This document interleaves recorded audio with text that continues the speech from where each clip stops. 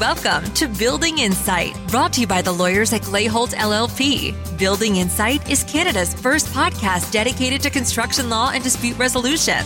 We hope you enjoy the podcast. Hello, and thank you for joining us today. My name is Charles Powell. I'm a partner at Glayholt LLP, and today I'm joined by an associate from Glayholt LLP, Lena Wang, and also by Josh Strub, who is Corporate Counsel and Director of Contracts at P&R Railworks. Today we're going to discuss the prompt payment legislation that was implemented by the Construction Act on July 1, 2018. We're going to discuss how the prompt payment regime is intended to work, and Josh is going to give us some insight today on how the prompt payment is affecting the contractors and how they're getting ready for it. Just to start with, maybe we'll discuss a little bit about what the prompt payment legislation intends to implement, what the regime intends to implement. So I guess one of the first things we'll discuss is what prompt payment actually means and how it became part of the law in Ontario. The prompt payment regime is intended to ensure that contractors are paid promptly upon submittal of a proper invoice. The whole idea is to make sure that money flows as the project continues and that projects aren't held up because money isn't flowing down the construction pyramid.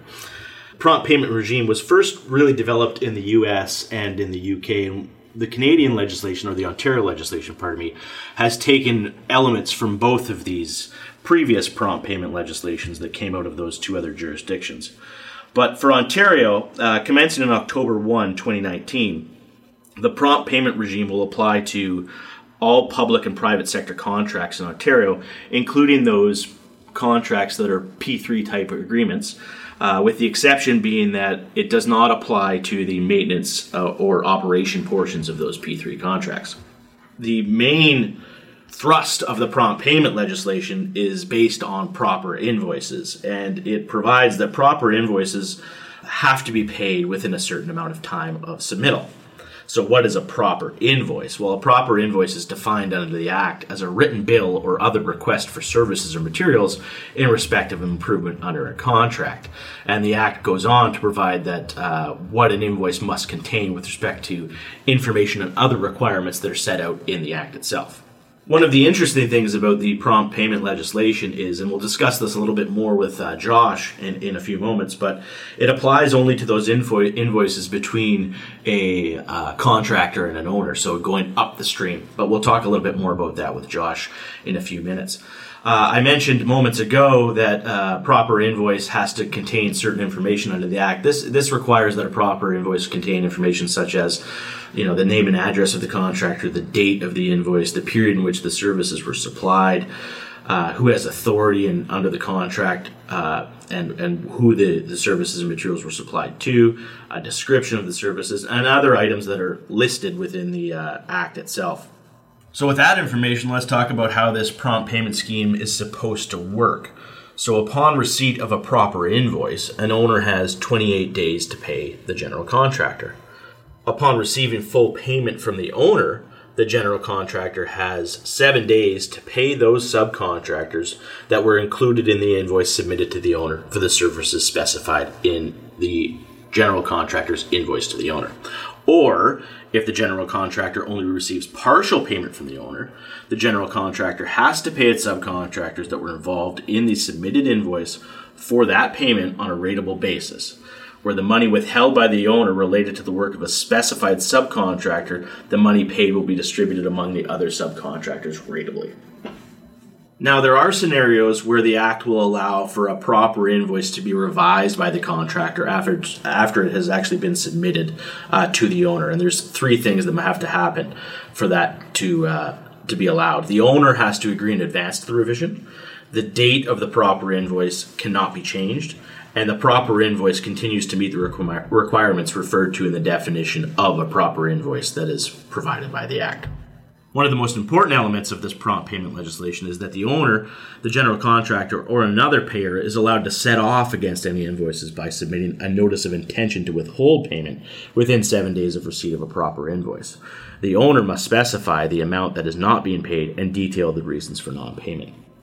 Now, while that was a very high-level summary of the prompt payment regime, there is lots of other literature out there on this. Everybody's been talking about it for the last few months, and we'll continue to talk about it. But I'd like to get into more about how this is actually going to affect the industry. And as I mentioned off the top, we have Josh Strub from P&R Railworks here today. Josh, how are you doing? I'm good, thank you, Charlie. So Josh, why don't you tell us a little bit about your role with P&R and what your day-to-day sees you doing? Sure. So first of all, thanks for having me here on the podcast. Thanks to the Glayholt team. So I've been working at P&R Railworks for a couple of years, and just a little bit about the company. We're a full-service rail contractor, so we install and maintain track and transit systems, so that includes the rail systems themselves, as well as the signaling systems and the communication systems associated with the railway. And we work across Canada and the United States. I personally work for P&R Railworks, which is the Canadian entity, and we do work a great deal in the Greater Toronto and Hamilton area. So we maintain the entire GO Transit network. We maintain all the track and signals for the GO Transit network. And we also maintain the TransLink network out in Vancouver. And then we do a lot of installation, new construction work for transit systems, as well as for the Class 1 railroads, so the Canadian National and Canadian Pacific railroads of the world.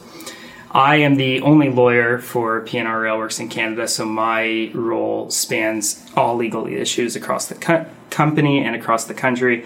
And so that includes anywhere from labor and employment issues to corporate matters, also to compliance matters, and certainly to pure construction matters where prompt payment certainly falls into. So my day-to-day really changes on a daily basis, but certainly a bulk of the work that I do is associated with contract negotiations, contract drafting, as well as dealing with issues on projects such as late or non-payment, which theoretically the prompt payment regime is supposed to help address.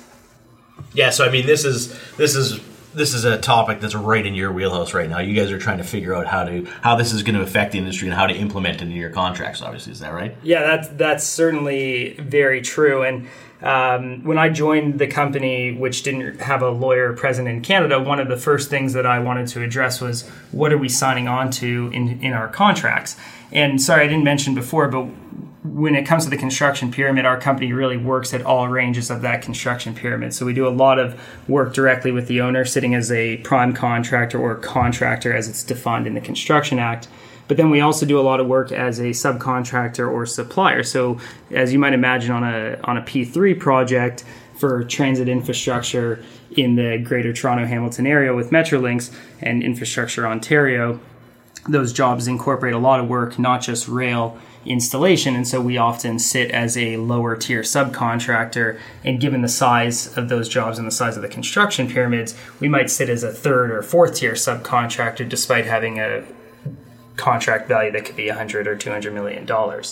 So when I came aboard, I wanted to see, what are we signing on to with our general contractors for payment terms. And oftentimes general contractors want pay when paid or pay if paid terms in their contracts, which I think theoretically the prompt payment regime is supposed to protect against. And that's specifically trying to ensure that subcontractors receive money as they perform work on the project. But what I've seen and my take of the prompt payment legislation here is that there are a number of gaps in the legislation that don't provide the protection to subcontractors that I think the legislature intended to provide to subcontractors. Yeah, before you get into those, I mean, for you, I guess the prompt payment legislation sitting as a general, it's probably a good thing. You like to see this kind of legislation.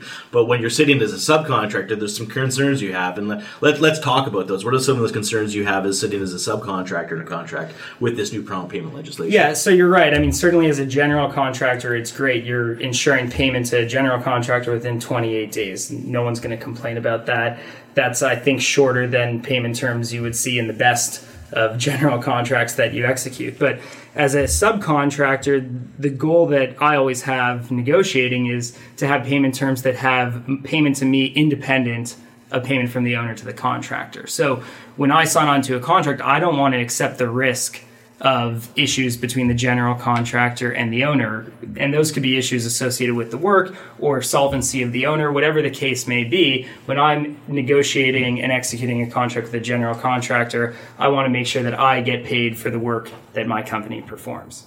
So what we often see when a general contractor wants a pay when paid provision is we will agree to a modified pay when paid provision, or at least I call it a modified pay when paid provision. And from my experience, I think it's become relatively industry standard for certainly sophisticated subcontractors to get those sorts of terms. And that'll provide that the general contractor is going to pay the subcontractor within 7 or 10 days of its receipt of payment from the owner. But if it doesn't receive payment from the owner, then there's some stopgap limit on its payment to the subcontractor. So it might say if it doesn't receive payment from the owner, then payment will be made to the subcontractor within 45 days of the date of invoice, provided that the non-payment from the owner isn't caused by the subcontractor. Right, and that brings up an important point, too, here that I didn't mention in our introduction, but that's that you can't contract out of this prompt payment legislation, but you can help yourself, or you can help yourself as a subcontractor to add to it, I guess, is what you're trying to say here, right? Yeah, I think so. So, I mean, let's start with, I think, what my first issue with the legislation is, and that's that the proper invoice is defined as an invoice between a contractor and an owner. And the requirements for the proper invoice you set out earlier, Charlie, but they don't include a requirement to include in your proper invoice any work or invoices by subcontractors or suppliers in the payment period. So while the obligation of a contractor is to make payment to subcontractors for money received in respect of a proper invoice, if the general contractor doesn't include its subcontractors' applications for payment in its proper invoice to the owner, that obligation to promptly pay never kicks in. And I think that's a simple issue that probably was just overlooked by the drafters of the legislation, because when you look at the federal legislation, so for the listeners who are unaware, there's a federal act, it's Bill C-97, which should be coming into force very shortly to apply to certain federal projects. And in there, they have a similar but different regime, but they still use the concept of a proper invoice. And in that act, they actually provide that the contractor has an obligation in its proper invoice to include any amounts from a subcontractor or supplier in that payment period. And that is, I think, as a subcontractor, really a critical piece that's missing from the Ontario prompt payment regime. Right, yeah, and I guess from your perspective, there's ways you can deal with this in the drafting of your subcontract. So, for instance, I presume that P&R is trying to do things to manage this by saying in the subcontract, the general will flow up any applications I make to you. You will carry that in any applications you make to the owners. That's something you're trying to implement in your contracts now because of this? It's certainly something we will try and implement in our contracts once it comes into force. Right now, because it doesn't come into force until October 1, 2019, and for contracts associated with procurement processes starting after October 1, 2019, which is a whole separate discussion of transition issues. Yeah, we're not going to talk about those. No, we won't, of course. I think you've talked about those on a prior podcast, perhaps. So the thing that we can do without contravening the requirement that you can't contract out of the act is to exactly what you said. We can specifically require in our contract that the general contractor carries our applications for payment upstream. And then it really will become a question of figuring out all the timing, right? When do I need, as a subcontractor, to provide my application for payment to the general contractor so that they have enough time to include it in their proper invoice? And that is somewhat of a simple question, but it becomes more complicated as you go farther and farther down the construction pyramid to a fourth or fifth tier supplier, where you might need their invoice by the 5th day of the month, and that isn't practical anymore. So it'll certainly take some clever drafting from lawyers like you guys here at Glayholt LLP to figure out how we can get around some of these prompt payment issues. But that's certainly the first one, and I think it's, as you pointed out, one that can be resolved by proper drafting. So Josh, you had a very good point about the modified pay when paid that you see often in the industry. How will that work once the prompt payment regime is introduced? Right, so that's a good question. I think we mentioned that the act is mandatory, and so anything that's in the act is then read in or written into a contract regardless of what you put in your contract. So if your contract or subcontract contravenes the prompt payment legislation, then it's of no force and the prompt payment legislation will take precedence. So if the modified pay when paid has anything in it that is contrary to the prompt payment legislation, it won't really be applicable. So I might say in my contract that the general contractor has to pay me within 45 days, but the general contractor will then turn to the prompt payment legislation and say, well, I received a notice of non-payment from the owner. I'm just going to issue my notice of non-payment down to the subcontractor, and the Construction Act gives me the right to not pay you. And so while I thought I had this great contract that gave me the right to be paid regardless of what happened from the owner, I now have my client, the general contractor, relying on Ontario legislation to say, it's all great what we have in the contract, but you can't contract out of this legislation. And so now I don't have to pay you because I wasn't paid by the owner. So, Josh, one of the other things that's interesting about this prompt payment legislation is that it doesn't single out the types of contracts that are in the construction industry. So, you have different contracts like a unit rate contract or a cost reimbursable or a lump sum or a milestone payment contract, for instance, that spells out how a contractor or a subcontractor is going to be paid, when the timing of that payment will happen, and those types of things. And I expect that, from your point of view, whether you're acting as a contractor or a subcontractor under this is something you've got your eye on because it's going to affect how you're going to get paid and when you're going to get paid. Yeah, so that's certainly one of the issues that I see in the Act here. And it's not necessarily an issue of what the mechanism for payment or type of contract is between the owner and the contractor. Where the problem arises is if that mechanism for payment is different as between the owner and the contractor, and then the contractor and its subcontractors or suppliers. So if you take, for example, a unit price contract, and I'll just refer to my industry in rail, and it's a relatively simple one to think about, we might get paid on a unit rate basis for each foot of rail that we install. So let's just give an example. You get paid $1,000 for every foot you install. So in the month of May, you installed 60,000 feet, so you invoice 60,000 feet times $1,000 a foot. But we then go and buy our materials from suppliers, and we purchase those materials in advance of installing them, right? And we buy them by the material. So a railway cross tie, for example, will buy each tie, and that doesn't necessarily correlate to the installation of the tie. So the prompt payment regime will apply to my supply agreement with the tie supplier, yet I am invoicing based on installation to the owner, and the tie supplier wants to invoice and get paid based on their delivery. So the tie supplier might deliver all the ties to me in month one on the job, but it takes me 10 months to install all of those ties, and I only get paid for the feet of rail that I install in each month. And now the supplier is going to look to me and say, well, I don't want to accept this prompt payment legislation because I want to get paid when I deliver my material. I don't want to get paid based on your payment mechanism in your upstream contract. In fact, as a supplier, I don't even care what your upstream payment mechanism is. And in many cases, general contractors don't even share that information with their subcontractors or suppliers. And so I think that there's really a potential disconnect between those different payment mechanisms. I think you also mentioned milestone payments, and I think that's another good example. And I think milestone payment contracts are becoming more and more prevalent, certainly in the province of Ontario, where you get paid for certain achievement of a milestone. So let's say you're building a building, you might get paid when you finish the foundation. That's a big lump sum payment. But the forming contractor and the excavating contractor, the footings, the rebar, all of these people are expecting to get paid based on progress. But the proper invoice is only going to be submitted based on the payment mechanisms in the upstream contract. And so the obligation of prompt payment only arises at the achievement and payment for that milestone.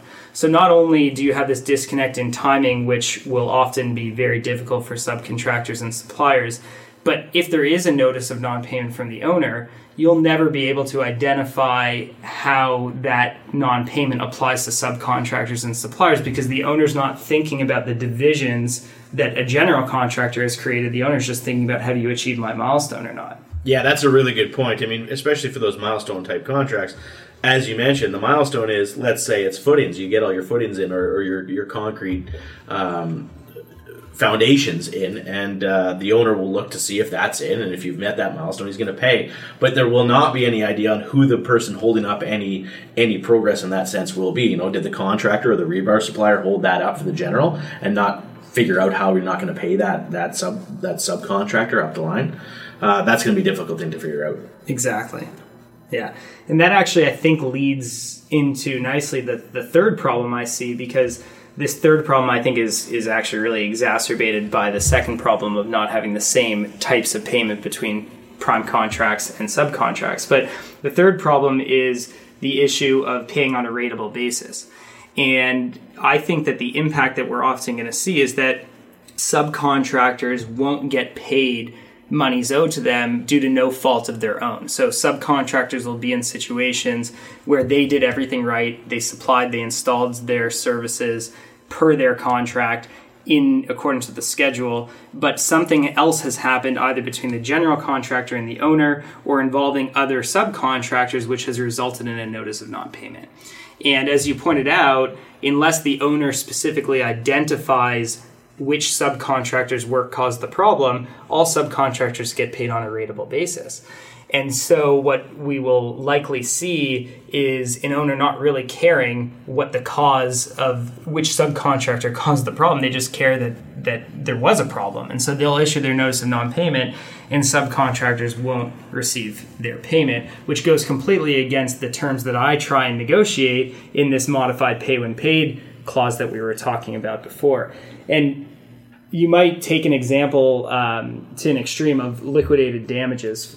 So let's say you have an owner that hires a general contractor to build a small office building, and there's a liquidated damages provision of $10,000 a day based on occupancy. You get to the end of the job, and the general contractor has delayed completion. And in fact, the general contractor agrees that it has delayed completion. And so the owner issues a notice of non-payment, setting off the liquidated damages. Yet one of the subcontractors on the project is a landscaper. And a landscaper has nothing to do with achieving occupancy of the building. But now there's this notice of non-payment, which doesn't apply to any particular subcontractor. And this landscaper who did nothing wrong, who had absolutely nothing to do with achievement of occupancy or non-achievement of occupancy, has no right to payment under the prompt payment legislation, because all the subcontractors are going to get paid ratably out of a $0 payment. Right, yeah, that's a concern that everybody's got right now, and how that's going to be managed appropriately. And I don't know that there's a good answer to that. I mean, your point's right. These follow-up subcontractors that come in after a building gets occupancy, landscapers a great example, are the ones that could be on the hook for a lot of money while disputes get resolved. Right. That's going to be a difficult thing to manage, I think. Okay, Josh, you raised a very good point about the discrepancy between payment between you, for example, installing rails and getting paid per foot, and the supplier who sells you ties. Just tell us, is that different than what the current situation is, as opposed to when prompt payment comes into effect? Yeah, I think that's a good point, because the legislation doesn't tell a contractor not to pay until it receives money. It just is obligated to pay when it receives the money, assuming, of course, that it carried those costs into its proper invoice. And so in the case of a supplier, it probably won't make such a big difference, because suppliers are going to insist on cash on delivery or 45-day payment terms from delivery of their materials. So I think it's a bigger concern with respect to subcontractors. So thanks for bringing it up and clarifying the point. So I'll just go back to the same example and give an example with a subcontractor, because I gave the example with the supplier. And to your point, Lena, perhaps it's not a real practical concern. But let's talk about a subcontractor. So when we install rail, back to the same example, the rail strings are 80 feet long, and they need to be welded together at the ends of each piece of rail. And so our welding subcontractor might want to charge us per weld, and they weld all that rail before we actually install the entire rail system, right? And so they are a true subcontractor whose costs are going to be carried forward, or hopefully carried forward, into our invoice to the owner, but they're going to have performed a whole bunch of welds before we actually installed the rail, and so we won't get paid for their welds until we get paid for the installation per foot or per meter of rail at the end of the month. And so that's where we might see a real disconnect, where the supplier is telling us, well, I want to get paid per weld, and we say, okay, you're going to get paid per weld, but then we still rely on the prompt payment legislation and say, well, we carried your costs into the invoice with the owner, and yeah, you've welded, a lot more than we've installed, but we only got paid for what we installed, and we're only obligated to pay you your pro rata share of the payment from the owner. So one way to address that might be specifying a payment schedule, I guess, because the access, unless you specify in your contract how often you're submitting proper invoices, it's monthly. So I guess one way to address it might be specifying a timeline that works. Yeah, I think that's right. And in an ideal world, you'll be thinking about that at the time that you're negotiating and executing a contract with the owner.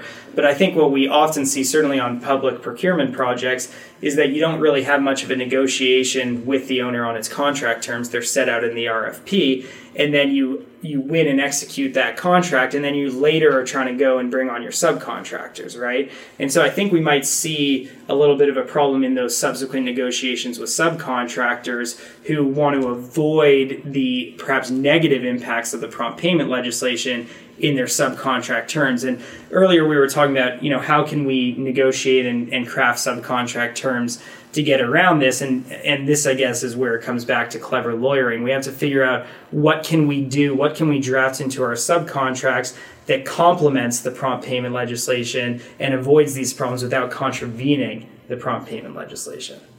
So, Josh, we talked off the start about how P&R is how this is affecting you guys and how you're getting ready for it to be implemented. And we talked, we've talked throughout this podcast about, you've said it a few times, everybody's looking at the lawyers to draft up these contracts and how they're going to change the terms of payment. But to be honest, this is going to affect a lot more than lawyers for corporations. Like, corporations are going to have to change their whole payment schemes. So it's going to attach to things like accounting and project teams and things like that. And they're going to have new discussions between them. But so from P&R's perspective, how wide is this actually hitting your companies, and what are you doing to teach those people about what this means? Right. So really good question, because as you said, we've been talking about some of the interpretation of the legislation and how can we draft contracts to work within it and address some of the gaps that I see and others see in the legislation. But the real concern and real question is, how are we practically going to implement prompt payment? And when you're talking about large construction companies, and I've certainly spoken with some colleagues in-house at other much larger construction companies in Canada, and everyone's very concerned about the same problem, and that's how do we get our accounting teams, and specifically our accounts payable and accounts receivable teams, ready for this.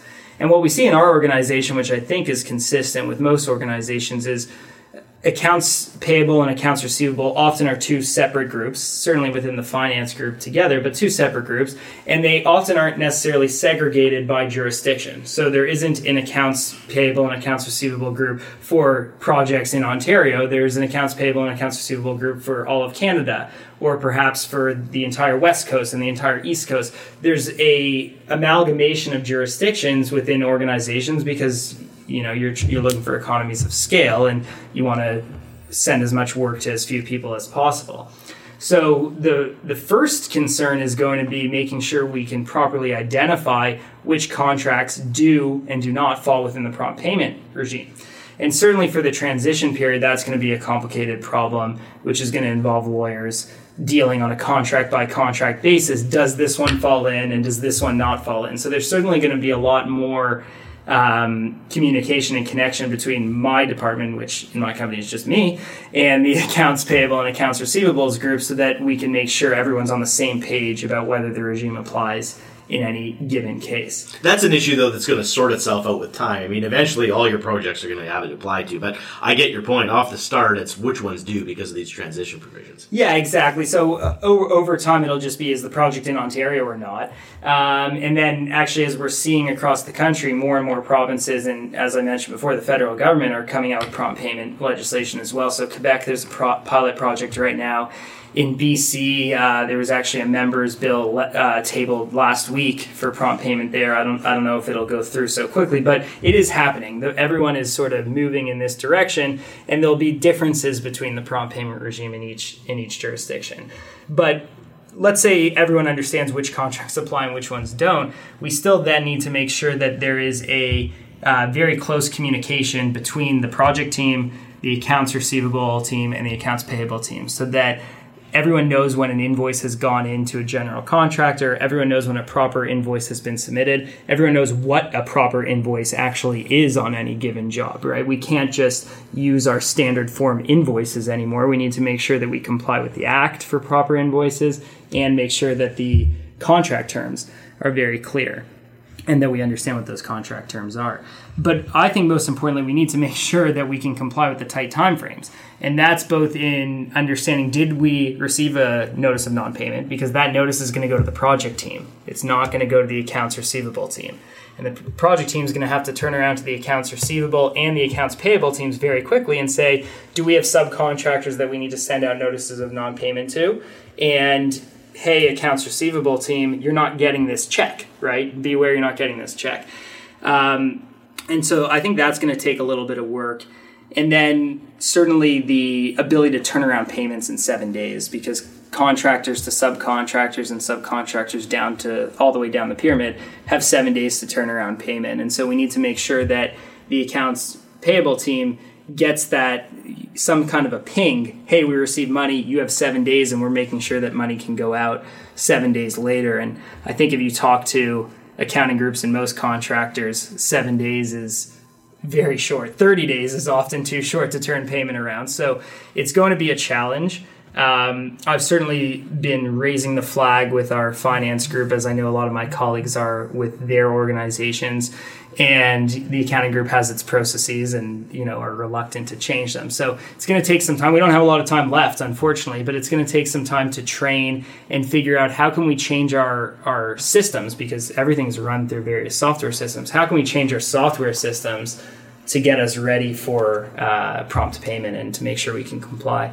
The last thing we want is to be in adjudications just because we turn payment around on day 21 instead of on day 7. Right. Yeah. I mean, the systems thing is the big thing, because as we all know, a lot of this stuff is now done through systems. It's highlighting, red flags in the accounting system of when payments are overdue, and that gets you a ping, as you call it, a notice, I would call it. Right. It pops up and it tells you you're out of date for payment. But those systems now have to be shifted to these new payment timelines, and teaching people, that have worked in this industry for a long time that you now have to pay within 7 days is going to be something that's a little bit frustrating, I'm sure, for them to say, how am I supposed to get all this done within 7 days after I get a payment? Right. So, maybe one recommendation is to get people to listen to this podcast.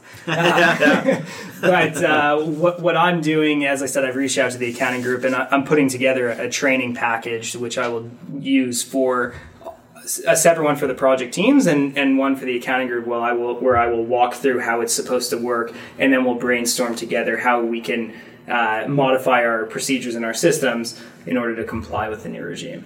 Yeah, it's going to be interesting to see how this all plays out. We've talked about this a lot before with all the changes coming with the Construction Act. It's going to be, we're all getting ready for them. We haven't seen how they're going to play out. We've seen how they played out in other jurisdictions, but obviously everybody's got a close eye on how this is all going to work. And we still do have some time, obviously, before prompt payment comes into existence, but it's going to be here before we know it on October 1, and people are really trying to have to get ready for it. But I think we've touched on a lot of the points that a lot of people are talking about with this prompt payment legislation.